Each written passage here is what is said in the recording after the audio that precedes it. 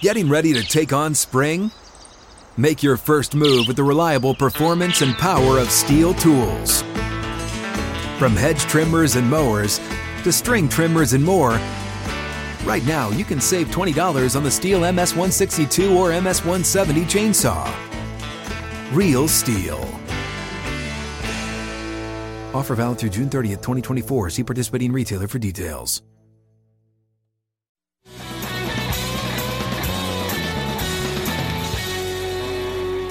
Hour number 2, Outkick 360 across the Outkick network alongside Chad Withrow and Paul Kuharsky. I'm Jonathan Hutton. Glad you're with us. About to be joined by John McClain of the Houston Chronicle, TexasSportsNation.com, all things NFL. That's coming up in about 10 minutes from now. An hour from now, it is the Tennessee Power Hour. We'll talk Vols, Titans as they begin preparations starting yesterday, but really starting tomorrow, for the Arizona Cardinals in Week 1 coming up at Nissan Stadium this Sunday. That's in an hour from now. We will talk Vanderbilt as well and their loss to ETSU. All of that and more coming up. Guys, the Week 2 schedule, if you look at the slate of games, it's traditionally an ugly slate of games for college football. We do have Oregon and Ohio State on the schedule. Texas and Arkansas, which will be the Fox and Outkick bus stop down in Fayetteville this week with Clay. That's coming up this Saturday, Friday and Saturday. And Washington against Michigan. You've got Iowa State also, which is going to be a big-time matchup after Iowa dismantled Indiana, two top 20 teams playing each other in Week 1. Yeah, well, that was a big surprise. Yeah, and that's a rivalry game between one top 10 team, I think, in Iowa State or borderline, and then Iowa in the top 20. That'll be a good one. Those are good ones. We'll talk Tennessee Pitt. Yeah. That's probably on down a layer. There are also some really bad games, too. Yeah, good matchup of programs. Mississippi State and NC State, which I was surprised to see Mississippi State was a favorite, to be honest with you. I think a 2 or 3 point favorite in that game. So some sneaky good matchups this week, but certainly nothing like Week 1. Paul, you were here for U.S. soccer on Sunday evening. Yeah, had a good time with the family and friends, except for John Brooks's damn ball watching. Canada's better than it's been, and we're not off to a good start. The U.S. John Brooks watched a ball come up the left side, and his responsibility is the guy running with him. He ran with him, and then he decided to stop, and he watched the ball come right in front of him, and he literally was with the guy, stopped, watched the ball go right to the guy, and watched the guy tap it in. The U.S. was up 1-0, and then the U.S. was tied 1-1. It was a very difficult, sluggish, slogging effort from the U.S. that did not move the ball fast enough throughout the game. It probably didn't deserve more than a tie, though Pulisic hit a post earlier that had that gone in, then they would have been in position to go up 2-0 and wouldn't have lost, couldn't have lost if they were up 2-0. Look, 2 games in, should have won one of them, should have won the second one. Weston McKennie totally screwing the U.S. with a violation of some team rule related to COVID. He did this at Juventus, had a party, and got suspended by Juventus for breaking a team rule there, has done it here. Serious enough that he got sent home, so he's not playing in Honduras on Wednesday night either. A key guy for them, really helping screw us. And, this is the first 3 games set. But, going to be very hard to win in Honduras, and they're going to come out of it probably with 3 points. 3 draws, not good enough. What does that mean, though? What does 3 points mean as you try to qualify for the World Cup? Well, you play everybody home and home here.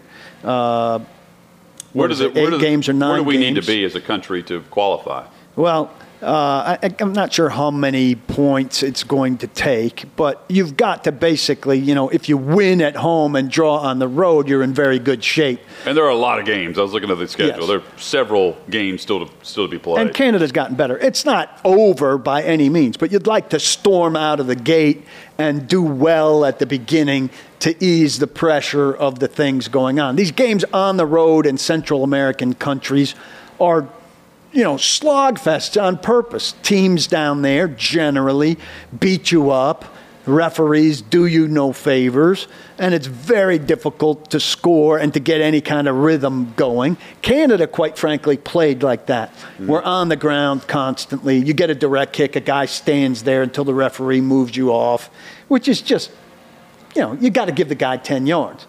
They should be immediately giving yellow cards when you're doing that. Who are the officials in these Central American countries that are used? Well, they're from other countries of CONCACAF. I don't know where the countries, where the refs were from. So is it just human nature that you get down there and you side with the home team?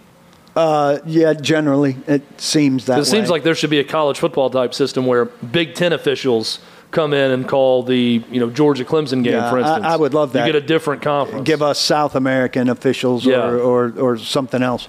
But it's a slog. It was too difficult. I have to say, because I was so hard on Nissan Stadium, we got in with absolute ease. I didn't go to the concession stands because, as I told you, we pigged out before the game with no anticipation, but our friends did go to get some candy and stuff. They had no wait or whatever. Only about 45,000 people. So I hope they do the same thing for a Titans game at Nissan Stadium here in Nashville for potentially 68,000 people on Sunday when the Titans host the Cardinals. But a massive improvement from my experience versus what a lot of people were saying about the Titans preseason game against the Bears, U.S. Soccer Wednesday night against Honduras. I think it's only on Paramount Plus, which is going to frustrate the hell out of me and get me to buy Paramount Plus for a night, a month subscription for one game, which would be annoying as hell. Good showing by the fans that were there. The American Outlaws who come from all over the country to every game and bang their drums and conduct the sing-alongs and all of that. Gives it a big-time feel. My son, miserable that the Canadians were just fake injury like crazy. And then, damn Canadians. Oh, look at the miracle. He's up. He's fine. Really annoyed. Lebowski wants to know, how was Rodizio Grill before the game? Rodizio Grill is closed. So the Brazilian steakhouse didn't happen. We went Mexican. You didn't look into that before going? You just assumed? No. Rodizio's going to be wide open? I saw it was closed. Oh, okay. So we made plans to go Mexican. Nashville is like a 2011 Nashville. We went to Uncle Julio's. It really is. I'm frozen in time. How was the spaghetti factory? No. Paul only goes to places. Did you go to Graham Central Station for a drink after? Holly, a one-time guest of our show, we researched together and came up with Uncle Julio's. Yeah. Uncle Julio's has a chocolate piñata that you smash, and fruit and dessert. Other things fall out of it, and you dip it in chocolate sauce. It was delicious. Again, Paul hasn't been to, this is 2011 Nashville over here. He doesn't know about the chocolate piñata. I don't know about 2011, but 2016. Had some shots at Have a Nice Day Cafe after that also. We danced the night away. AP Top 25 is out. Georgia has jumped 3 spots to number 2 in the AP Top 25. Who did it jump? Clemson fell 4 Oklahoma spots. Fell 2 or 3 spots. And Ohio State. Yep. Ohio State jumped Oklahoma as well to reach number 3. The Sooners are now number 4. It's always funny to watch winners fall in the early poll. Well, that's how good that the voters are saying Georgia is. Yeah, Georgia win was very based good. on their win. North Carolina fell to number 24. A bit surprised by that result against Virginia Tech. Old Mac did not look like he was. Mac Brown admitted post-game, he's like, look, we were overrated. We were overrated tonight. It was great. Yeah, he said there was a lofty couple expectations, and they did not match it. He was very honest about it. 2 scenes that were amazing to watch was Enter Sandman on Thursday night for that game, or Friday night between Virginia Tech and North Carolina was an awesome scene. And then Jump Around for Wisconsin and Penn State was great. On the other end, college football is definitely back with that. Yeah. On the other end of the spectrum, a scene that was not amazing to watch, UConn, where it went from Randy Edsall will retire at the end of the season to Randy Edsall is leaving immediately. Lou Spanos, who was linebacker coach here with the Titans for a few years, is now in charge. There is a tweet going around that shows him trying to fire up the troops during their loss this weekend, where he's screaming furiously at the gang and then puts his arm out for everybody to put their arm in. No one puts their arm in. It's an amazing are looking clip. away. This is a team that is completely and utterly lost, uninterested, uninvolved. Whoever has to put that thing back together after this year, Dan Orlovsky's name being mentioned. I don't know why you would go from cozy TV studios and broadcast gig to trying to piece that egg back together. But you got to really love your alma mater if you're Dan Orlovsky and you want to take on that challenge with the gig that he has right now. Clark Lee's calling him right now. Hey, man, don't do it. Hey. This video is a Saturday Night Live skit. ESPN is your Notre Dame. I would have stayed at Notre Dame.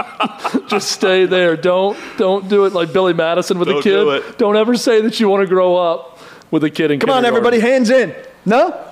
We will discuss. I'm laughing at the AD at UConn just saying, oh, yeah, that's fine. We'll do it at the end of the year. And then an hour later, say, you know what? Let's do it GTFO right now. Go ahead. We'll do it now. Just get out of here right now, please. Really bad. Top 5, just to round it out. I mentioned Oklahoma's at 4. Top 5, Alabama, Georgia, Ohio State, Oklahoma, and Texas A&M is number 5 in the country. Clemson falls to 6, followed by Cincinnati, Notre Dame, Iowa State, and Iowa in the top 10. Big year for the state of Iowa. Auburn gets into the top 25 at 25th overall. So right now the SEC has 6 top 25 teams in the AP poll. And just scrolling through, Ole Miss is at 20th after last night's beatdown of Louisville.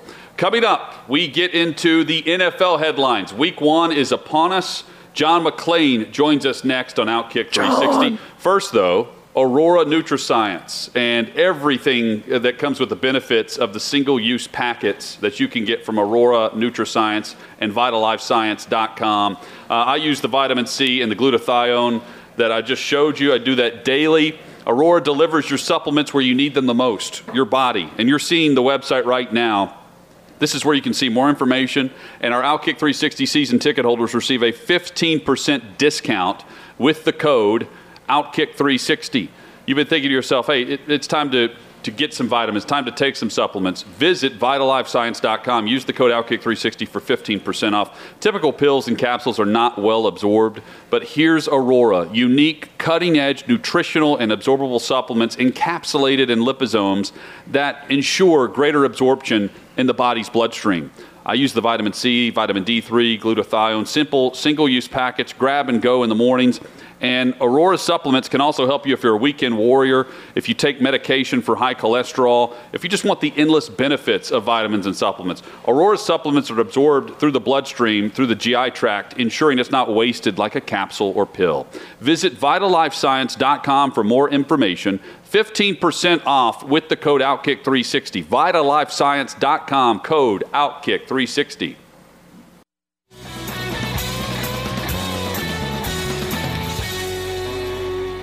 Outkick 360 across the Outkick network alongside Chad Withrow and Paul Kuharsky. I'm Jonathan Hutton. Pleased to be joined by John McClain of TexasSportsNation.com and the Houston Chronicle, who joins us each week right here on the program to talk all things NFL headlines across the National Football League, AFC South, and beyond. John, week 1 is here. Hope you're doing well. I couldn't be doing better, guys. Thank you. You just got off the phone with Urban Meyer, and you told me during the break, I asked you how it went. You said he was great, and I was admittedly surprised by that answer. Tell us about the conversation going into week 1 where the Texans will be hosting the Jaguars.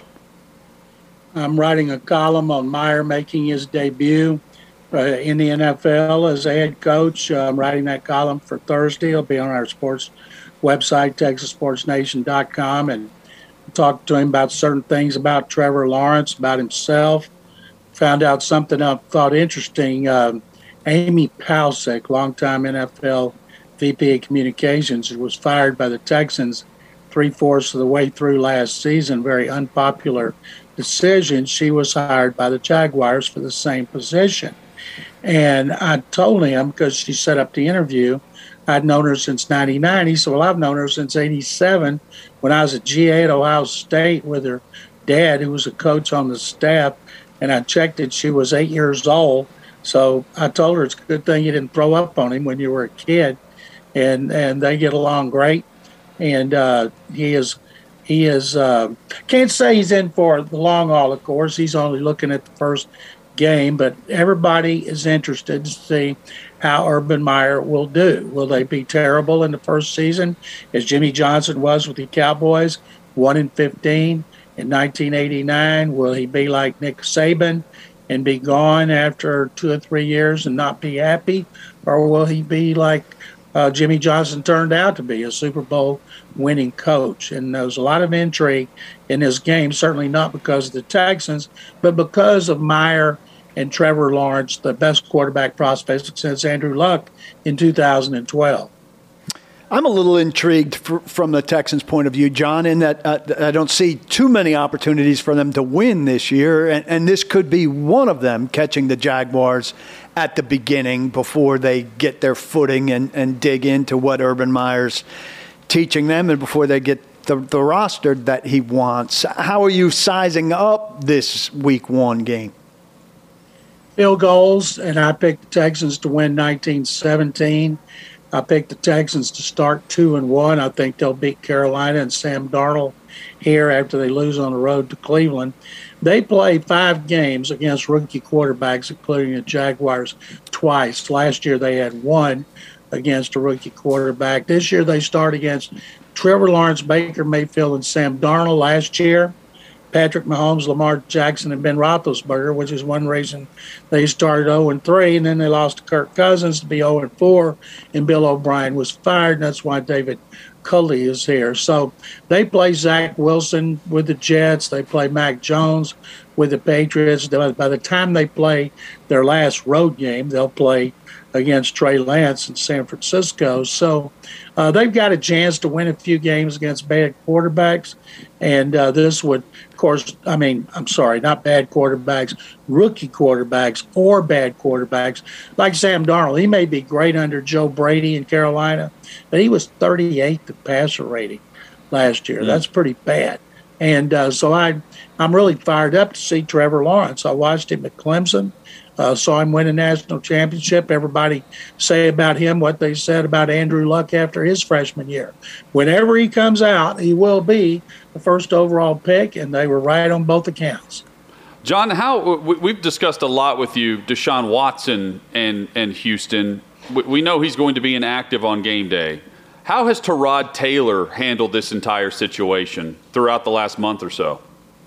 Oh, he's been great. He's been here since March. He's been the starting quarterback since March. When we've asked him about Watson, he says all the right things. What Deshaun Watson is doing right now, he's coming to work every day. He's going to meetings. He's working out in the weight room, doing everything he's supposed to do physically. We can't watch practice anymore, so don't know if he's coming out there and throwing the ball around like he did in preseason. Sometimes he was in the building during practice. Sometimes he was on the rehab field, so we don't know. All I know is they're going to carry him on the roster. People act like that's a big deal. It's the last place on the roster. He'll be inactive on game days, and he'll get paid $10.54 million as base salary. And then whenever somebody makes him the offer that general manager Nick Caserio wants, they'll trade him, and there's a much better chance of that happening next year. John McClain with us from the Houston Chronicle. John, barring a setback, Dak Prescott is starting for Dallas on Thursday night as the Cowboys visit the Tampa Bay Buccaneers in the season opener for the NFL. With a healthy Dak Prescott, with a healthy Ezekiel Elliott, where do you stack the Cowboys amongst the NFC best? And ultimately, what do you think happens with the Cowboys as this season progresses? Because everyone's picking the Bucs to win Week 1. Jonathan, the NFC is not as good as the AFC is, not as competitive as the AFC.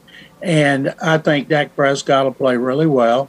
I think they'll win the NFC East, maybe win a playoff game at home as they did 2 years ago when they beat Seattle. And I think they'll lose a divisional game on the road, but they could win a division, with a 10-7 record. They could win it with a 9-8 because it's still a terrible division. Still maybe the worst in the NFL. But as far as Tampa Bay and Dallas in that first game, Cowboys defense, they're kind of like the Titans. If their defense improves, they're going to be a whole lot better. And I think the Titans are going to run away with the AFC South because I do think the defense will be better.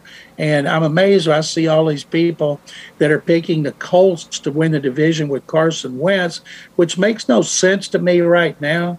You think here's Ryan Tannehill, 33 touchdown passes, 7 rushing, 7 interceptions. That's 40-7. Carson Wentz had like 16 touchdowns, 15 interceptions, and a 72 rating. Plus, he's not vaccinated. Plus, he was hurt. So why would anybody think the Colts were going to be better than the Titans? It doesn't make sense to me. Well, and John, I'm glad you brought up the Colts because that's who I wanted to discuss their matchup with you this week against Seattle. I mean, that's a tough opener with the Seahawks coming to town to take on the Colts. What do you think about that game featuring an AFC South team? Chad, like I picked the Rams to win that division. Seattle won it last year. Rams got a wild card. Rams went to Seattle and beat them in the playoffs. As long as Russell Wilson is playing, the Seahawks are capable of beating anybody. Their left tackle, Dwayne Brown, who was holding in, they did something to his contract, gave him some roster bonuses in the form of signing bonuses so he wouldn't be embarrassed about all that time he missed. He's back. Don't know if he'll step right in. He's 36 years old and not skip a beat. You know, they got to come up with a running game to help put some of the onus on another part of the offense besides Russell Wilson.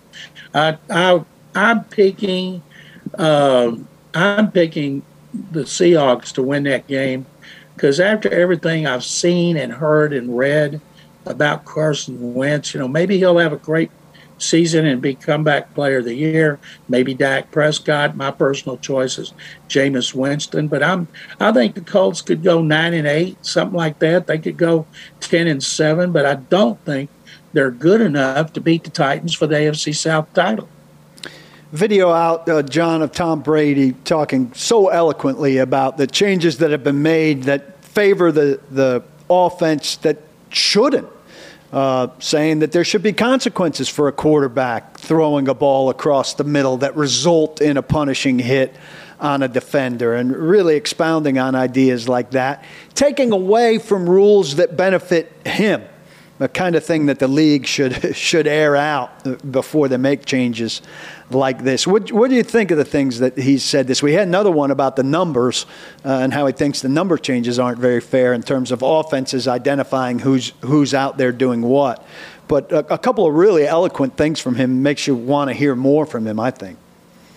Yeah, well, we don't hear much more. Maybe it's because he's an elder statesman now at his age, and he also said he refrained from throwing balls over the middle against Baltimore because he didn't want his receivers to get killed by Ray Lewis. He can't do that anymore. You know, you can't make those bone-crushing hits above the shoulder pads to the head like they used to. You know, there was a time in the NFL DBs could pad up their arms and hit any receiver in the head coming across the middle, could take out their knees, do anything they wanted. But all the rules are designed to help the offense because people want to see offense. And Brady averaged 31 points a game in the playoffs last year in those 4 playoff victories, including a Super Bowl conquest of Kansas City and Tampa. So I like to hear him talk too, but the truth is people want to see offense, not defense. Your Super Bowl pick out yet? You gave us a hint last time we talked to you, and we know it's an AFC team that hasn't been there before, I think you said. John told us this last week. Oh, okay. Cleveland Browns. What kind of reaction have you gotten to that pick, and how much is it about the depth of their roster that makes you like the Browns to emerge from a very deep AFC field? Paul, I picked the Browns over the Packers. You know, Packers are a no-brainer for a lot of people. I didn't pick Tampa because it's just so hard to repeat as Super Bowl champions today. Last one to do it was Tom Brady, and they very well could do it, but the Packers have been one step short the last 2 years. You know, Aaron Rodgers probably thinks or hopes this is his last year in Green Bay, so you're going to get the best of him again. But the reason I took the Browns is their roster is as talented as any in the NFL. They got a great offensive line. They got 2 good running backs. You have to run the ball in Cleveland because you're next to Lake Erie and the wind blows so much, and that's when the temperature's good. And so you have to run the ball. That's why you're never going to see a Cleveland quarterback put up great numbers passing because you just can't do it. Their defense is good. They're loaded in the secondary like no other franchise. They got a really good pass rush led by Myles Garrett. And I just wanted to be different. I didn't want to pick pick Kansas City again. I didn't want to pick Buffalo. But then I see some others that picked the Browns too, not to win it. But mainly I did it just to be different. Browns over the Packers. Will I be surprised if they don't? No. Will I be surprised if they do? Yes. But I'll sure be happy. John, a lot of hype in L.A. You mentioned the Rams, your pick to win the NFC West. Are you buying the Chargers as a playoff team in the AFC? I saw a thing yesterday breaking down rosters that had the Chargers were the 8th best roster in the NFL. And maybe they do. Justin Herbert, they hope, doesn't have a sophomore slump. I think they're better than the second best team in that division, but they're not anywhere close to the Chiefs. But I'm really excited to see what Herbert does in his second season because he was so terrific as a rookie. And L.A., Chargers are good. The Rams are going to be real good. Matthew Stafford feels right at home with the Rams. No running game, just like he had with the Lions because of injuries.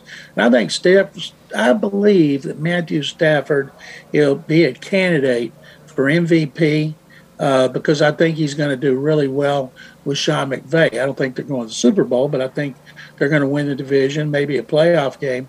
But I think the Chargers will be a playoff contender, but not as good as the Rams. Both those teams come to Houston.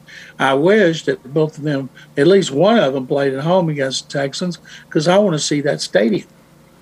John, we spent a lot of time talking, both with you and on the show, about the rookies that will be starting up front for the Kansas City Chiefs on that offensive line. And the unofficial depth charts that were released across the league yesterday in these media packets previewing these games, it's interesting to see what's going on in Pittsburgh, where they have 4 rookies as offensive starters across their starting 11, with 2 on the offensive line. Kendrick Green, who's a third-round pick, I believe, from Illinois. They have 4th-round pick Dan Moore from Texas A&M. And Green, by the way, is a starting center in front of Ben Roethlisberger. We all know Najee Harris is starting in the backfield. And then Pat Freiermuth is a co-offensive starter at tight end with Eric Ebron in that 12 personnel set. Should we be spending more time on the youth of Pittsburgh? We're discussing a lot of the veteran stance that they have, how we expect them to be there in one final run for Big Ben. What do you think of the makeup of this team right now? I've been saying ever since the draft that Najee Harris is my choice for Offensive Rookie of the Year just because the Steelers were 31st in rushing, and they've been a great rushing team throughout the last 40 years. That was very unusual to see them that bad, and I think they'll run the ball a lot better. But, man, what they're missing up front is Mike Munchak.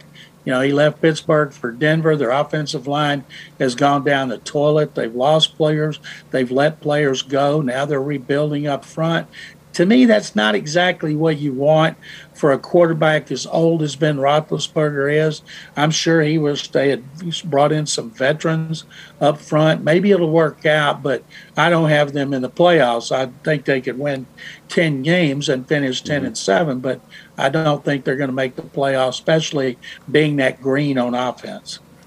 J.C. Tretter, the president of the union, again, pushing for more frequent testing of the vaccinated. We think that the problem could be solved by less frequent testing of the vaccinated. And by less frequent, we mean none. Where do you stand on this? They could really put themselves in a worse jam than last year with an outbreak, quote unquote, like the Titans just had. All in the name of really focusing on protecting the guys who are choosing not to get vaccinated rather than just proceeding with the guys who are vaccinated and have no symptoms going about their business. I read J.C. Tretter's column on the NFLPA's website, and you're right. He's trying to help the unvaccinated. The union should have come out and backed the NFL and said everybody's got to be vaccinated, and if players wanted to show their stupidity and how hard-headed they were and their ignorance, let them do it. And I think that if you got vaccinated, you were told you don't get tested every day. you're going to be tested every 14 days. Okay, you got vaccinated. Now it's every 7 days. Now they're saying that you're going to have to get tested every day if the union has its way. Well, then you say, well, then why did I get vaccinated? I think that's exactly right. They're going about it backward. And I think that the unvaccinated are going to cause problems in the NFL this season and possibly losing some games.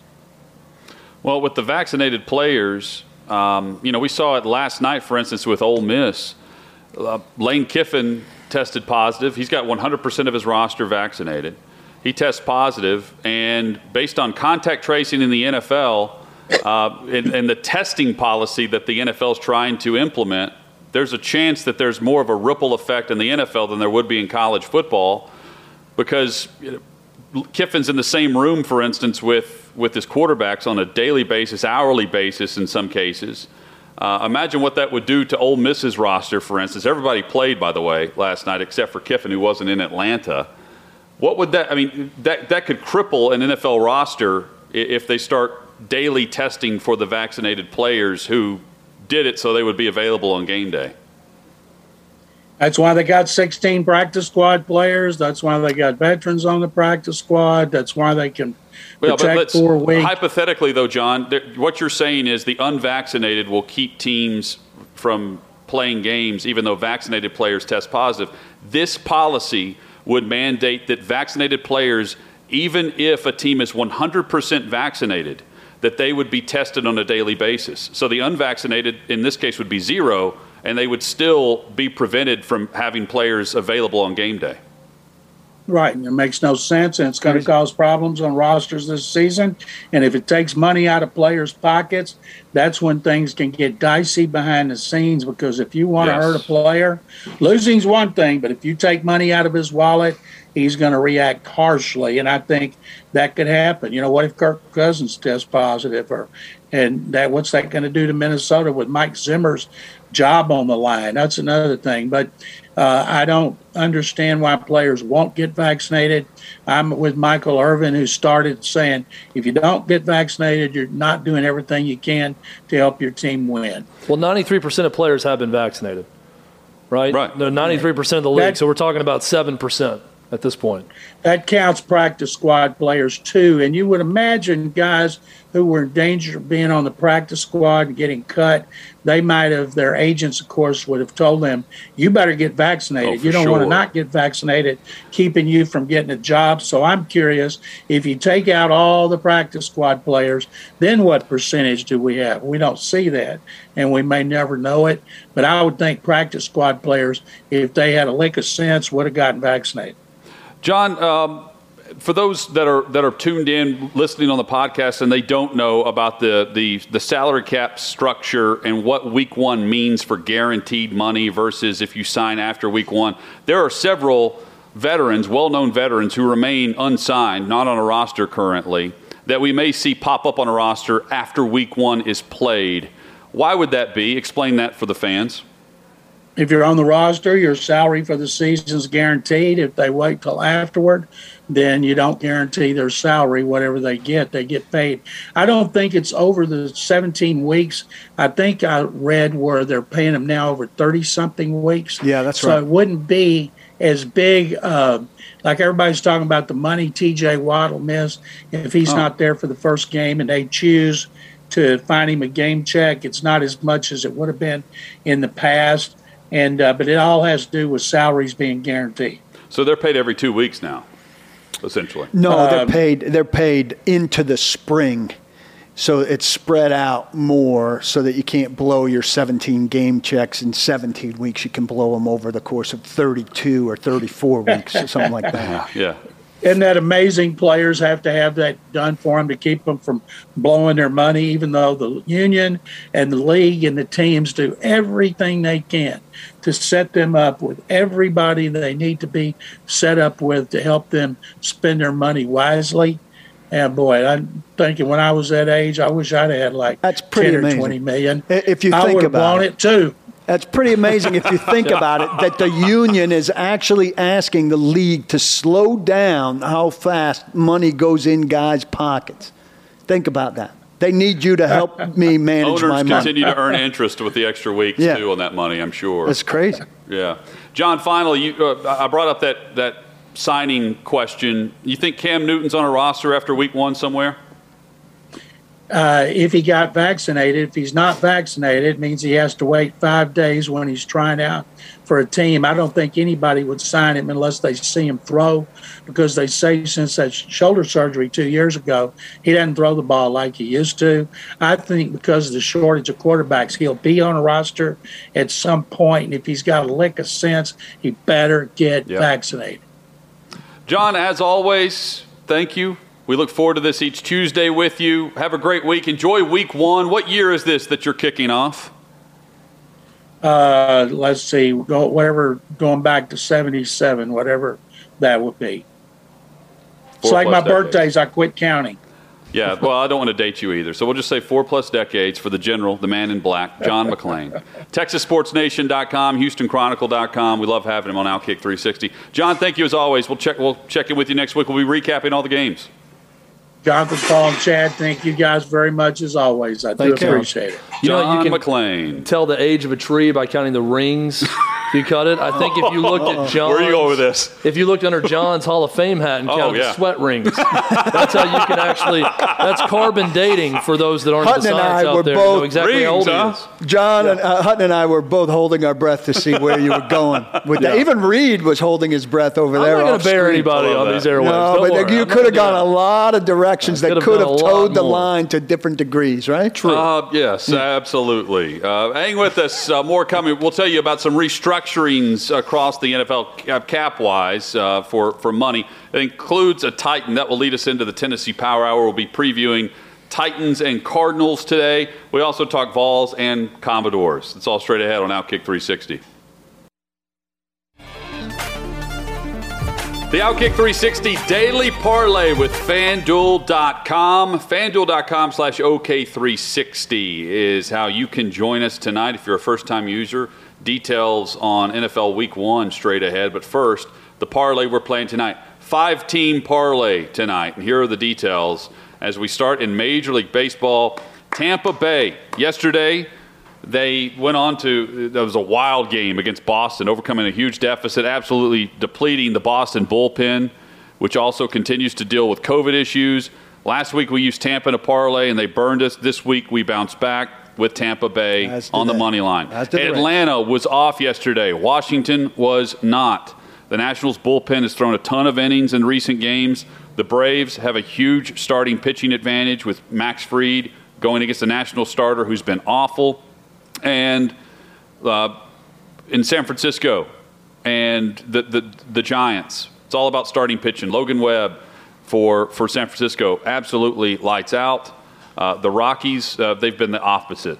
England and Belgium for some soccer aficionados out there. These games will play tomorrow morning prior to when we take the air, so I'm including them as well. England has brought their A game to the European qualifiers the last week. No reason to think they won't do it again and pick up another win. Belgium, meanwhile, huge favorite. Is it Lukaku or Lukaku? Lukaku. Their star continues to dominate, and we throw them in just for fun because, we could use a little extra. They're going to win this game. He's a Chelsea guy now, so that's big. That's also Chad's nickname, Lukaku. Yes. Or Lukaku. I answer to both. Lukaku, tomato. Either one works. Hutton, if the baseball end of this parlay hits tonight, I'm going to be very excited as I fall asleep tonight, getting ready to wake up to see what happened between England and Belgium. But hang on, Chad. If a tie. Excitement's going to be high when I fall asleep. If a draw ruins this parlay, your thoughts? I will wake up, take this phone right here in my right hand, and throw it through my bedroom window. England, Poland could draw. And I will curse soccer for the rest of my life. FanDuel, new users, the NFL is here. They're giving you even more reasons to sign up and join us at FanDuel.com/OK360. 40-1 odds. 40-1 odds on any NFL team to win opening weekend. It's a straight money line bet. You pick the winner to have 40-1 odds. You bet $5, you can win $200. You sign up, you deposit $10, and it's got to be your first bet.